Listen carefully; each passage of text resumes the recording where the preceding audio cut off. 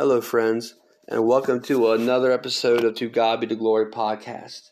I am your host, Pastor Brian Woods, and I am looking forward to finishing John chapter 1. And we have learned in this chapter about the deity of Christ. We've learned about the witness who is John the Baptist. We have learned about those who reject him, that he came unto his own, and his own received him not. We have learned more about witnesses and beholding Jesus. Today we're going to learn about pointing people to Jesus. And so we're going to get started here, but I'm going to start with a word of prayer before we get into the lesson. Father, thank you, Lord, for this opportunity that we have here today. Lord, I pray, Lord, that we can be witnesses to those who are listening. May souls be saved. May Christians be stirred. We ask this in Jesus' holy righteous name. Amen. So we are looking here in John chapter 1. And if you have your Bibles with you and you're able to, if you're not driving or if you're at home or if you're doing something, if you have your Bible, turn to John chapter 1, verse 35. And I will let you know I do read from the King James. But we're just going to dig deep into this. We'll try to dig into this and just see what the Lord has for you today. So verse 35, it says, "Again, the next day after John stood, and two of his disciples, and looking upon Jesus as he walked, he saith, Behold the Lamb of God. And the two disciples heard him, and they followed Jesus. And Jesus turned and saw them following, and saith unto them, What seek ye? They said unto him, Rabbi, which is to say, being interpreted, Master, where dwellest thou? He saith unto them, Come and see. They came and saw where he dwelt, and abode with him that day, for it was about the 10th hour. So we see the first person pointing somebody to Jesus is none other than John the Baptist. Notice how John the Baptist, with his humility, points his own disciples to Jesus. John the Baptist and two of his disciples are together, and John the Baptist has been teaching and preaching about one to come. He has been the voice crying out in the wilderness about Jesus' coming. And finally, when Jesus has come, this is the second time you'll find that John the Baptist says, Behold the Lamb of God. The first time he said, Behold the Lamb of God, which taketh away the sin of the world. This time he's saying, just behold the Lamb of God. He is pointing his two disciples to Jesus, and he's saying, I've told you the one is coming, and he's here. You need to follow him. Look at his humility. These men were following John the Baptist and his teachings. And now John the Baptist is saying, he's here. You need to follow Jesus. And so when they see and matter of fact, also we need to understand that when they heard, Behold the Lamb of God, they recognized this as a reference to the one who takes away the sins of the world. So they understood the reference, they understood the meaning behind Behold the Lamb of God. And so we find here in the Bible in John that these two men just completely walked away from John the Baptist and followed Jesus. Imagine how good it must have felt for John the Baptist to see two people coming to know Jesus, two people to believe and just to follow Jesus. And so we see here that they start following Jesus, and Jesus has a question for them. He says, What seek ye? He's like, Who are you seeking? And with their desire, they said, Hey, where are you dwelling? They were seeking Jesus. And so they asked Jesus the question, Where dwellest thou? And Jesus says, Come and see. And they abode with him, meaning this is the whole point of them following Jesus. They had a desire to learn from him more. They had a desire to learn from Jesus. They wanted to know more about Jesus. And my hope and in my heart, I believe that most people, when they're saved, they want to know more about Jesus. I know I did, but I know sometimes as a child of God, we can let life get in the way, and we don't know more about Jesus. We should have a heart to know more about Jesus. And so John the Baptist here is the first one to point someone to Jesus, to two people, as a matter of fact. He pointed his two disciples, hey, behold the Lamb of God. Here he is. Here's the man that's to come. Here we find the name of one of those disciples. In verse 40, it says, and one of the two which heard John speak and followed him was Andrew, Simon Peter's brother. And he findeth his own brother Simon, and saith unto him, we have found the Messiah, which is being interpreted the Christ. So, here we find that Andrew, is not only was he told by John the Baptist, he has to tell somebody now. And the Bible says that Andrew goes and says, hey brother, we have found the one. We have found the Messiah. Matter of fact, that means Messiah or Christ means anointed one or God's chosen instrument. Now, I want to clarify something here because I know what some people are thinking. We find here in John where Andrew goes tells his brother. But in Matthew, you will find that the Bible says that Jesus came to Peter and Andrew and them and said, follow me, and I'll make you fishers of men. Now, some people will say, well, boy, is there a contradiction here? Which one's right? Well, they're both right. You see, now, what do you mean, Pastor? Well, I want to read this. It's out of, matter of fact, it's out of Vernon McGee's commentary, but I like what it says.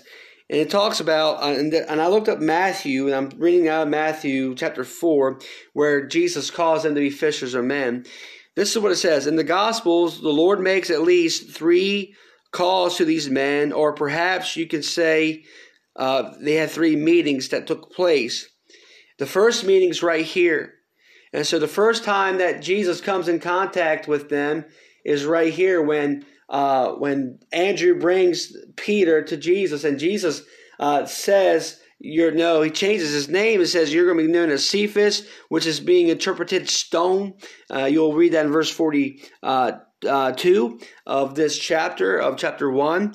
And then the second time you'll see him at the Sea of Galilee, and where he calls on them to be fishers of men. And so we find that there's meetings here, and they are both right. But in this meeting here, that Andrew brings Peter to Jesus.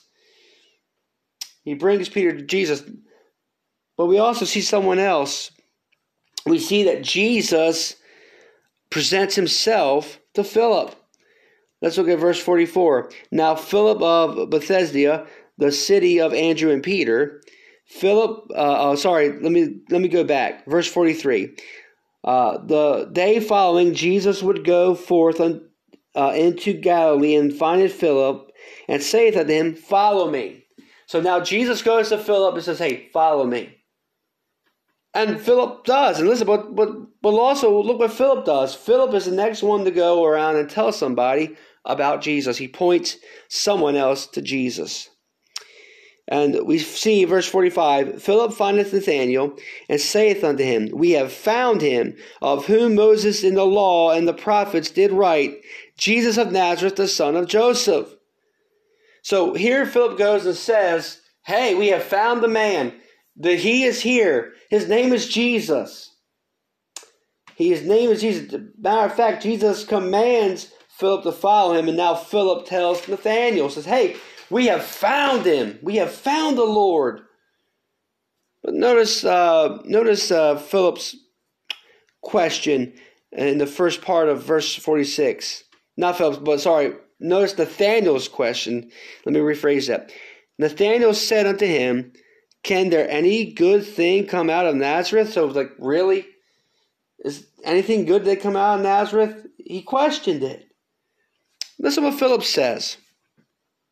Philip says here, basically, Philip says, come and see. So let me get back to where I was. Philip said to him, come and see. And so Nathanael comes, as a matter of fact, Jesus saw Nathanael coming to him, and saith unto him, Behold, an Israelite indeed, whom is no guile. Now this is amazing. Nathanael answered and saith unto him, Nathanael said unto him, Whence knowest thou me? Jesus, as a matter of fact, so Nathanael's like, How do you know me? You know me? Jesus answers him, and said unto him, Behold, that Philip called thee, but before Philip called thee, when thou wast under the fig tree, I saw thee. And so Jesus saying, look, before even Philip came and told you about me, I saw you under the fig tree. I know who you are. Now that should excite everybody. Matter of fact, this even should excite the lost person. God knows who you are, and He cares for you, and He loves you, and He wants you to be saved. And child of God, God knows who you are. He knew us before we were even born. He knew us before we were even put in our belly of our mother. Hey, He knew us before then. And listen to how Philip answers in verse 49. Nathanael answered and saith unto him, Rabbi, thou art the Son of God, thou art the King of Israel. Jesus answered and said unto him, Because I said to thee, I saw thee under the fig tree, believest thou? Thou shalt see greater things than these. So look what Jesus says. Hey, you believe just because I told you I saw you under the fig tree? You haven't seen nothing yet. You know that old song, You Ain't Seen Nothing Yet? That's basically what it was. You ain't seen nothing yet. Verse 51, And he saith unto him, Verily, verily, I say unto you, hereafter ye shall see heaven open, and the angels of God is ascending and descending upon the Son of Man. And so he's like, you're going to see something marvelous later on down the road. And so we find here, notice how this happens. John the Baptist, it's a rippling effect. John the Baptist started with his disciples. Then one of his disciples started with his brother. Then Jesus said something to Philip, and Philip said something to Nathanael. And it's a rippling effect that pointing people to Jesus. Pointing people to Jesus. I want to give you 3 things here before we get off about pointing people to Jesus. We need to understand something about pointing people to Jesus. Number 1, pointing people to Jesus is a heart of a true disciple. It should be if you're saved here today, it should be your heart's desire to point somebody to Jesus. To point them to the right direction, say, this is the man that's going to take away your sin. This is the man that's going to take away your hurt. This is the man that's going to forgive you. This is the man that's going to give you eternal life. This should be the heart of every true disciple, to tell somebody about Jesus, to point them in the right direction. Number 2, we see that this can cause them to want to learn more.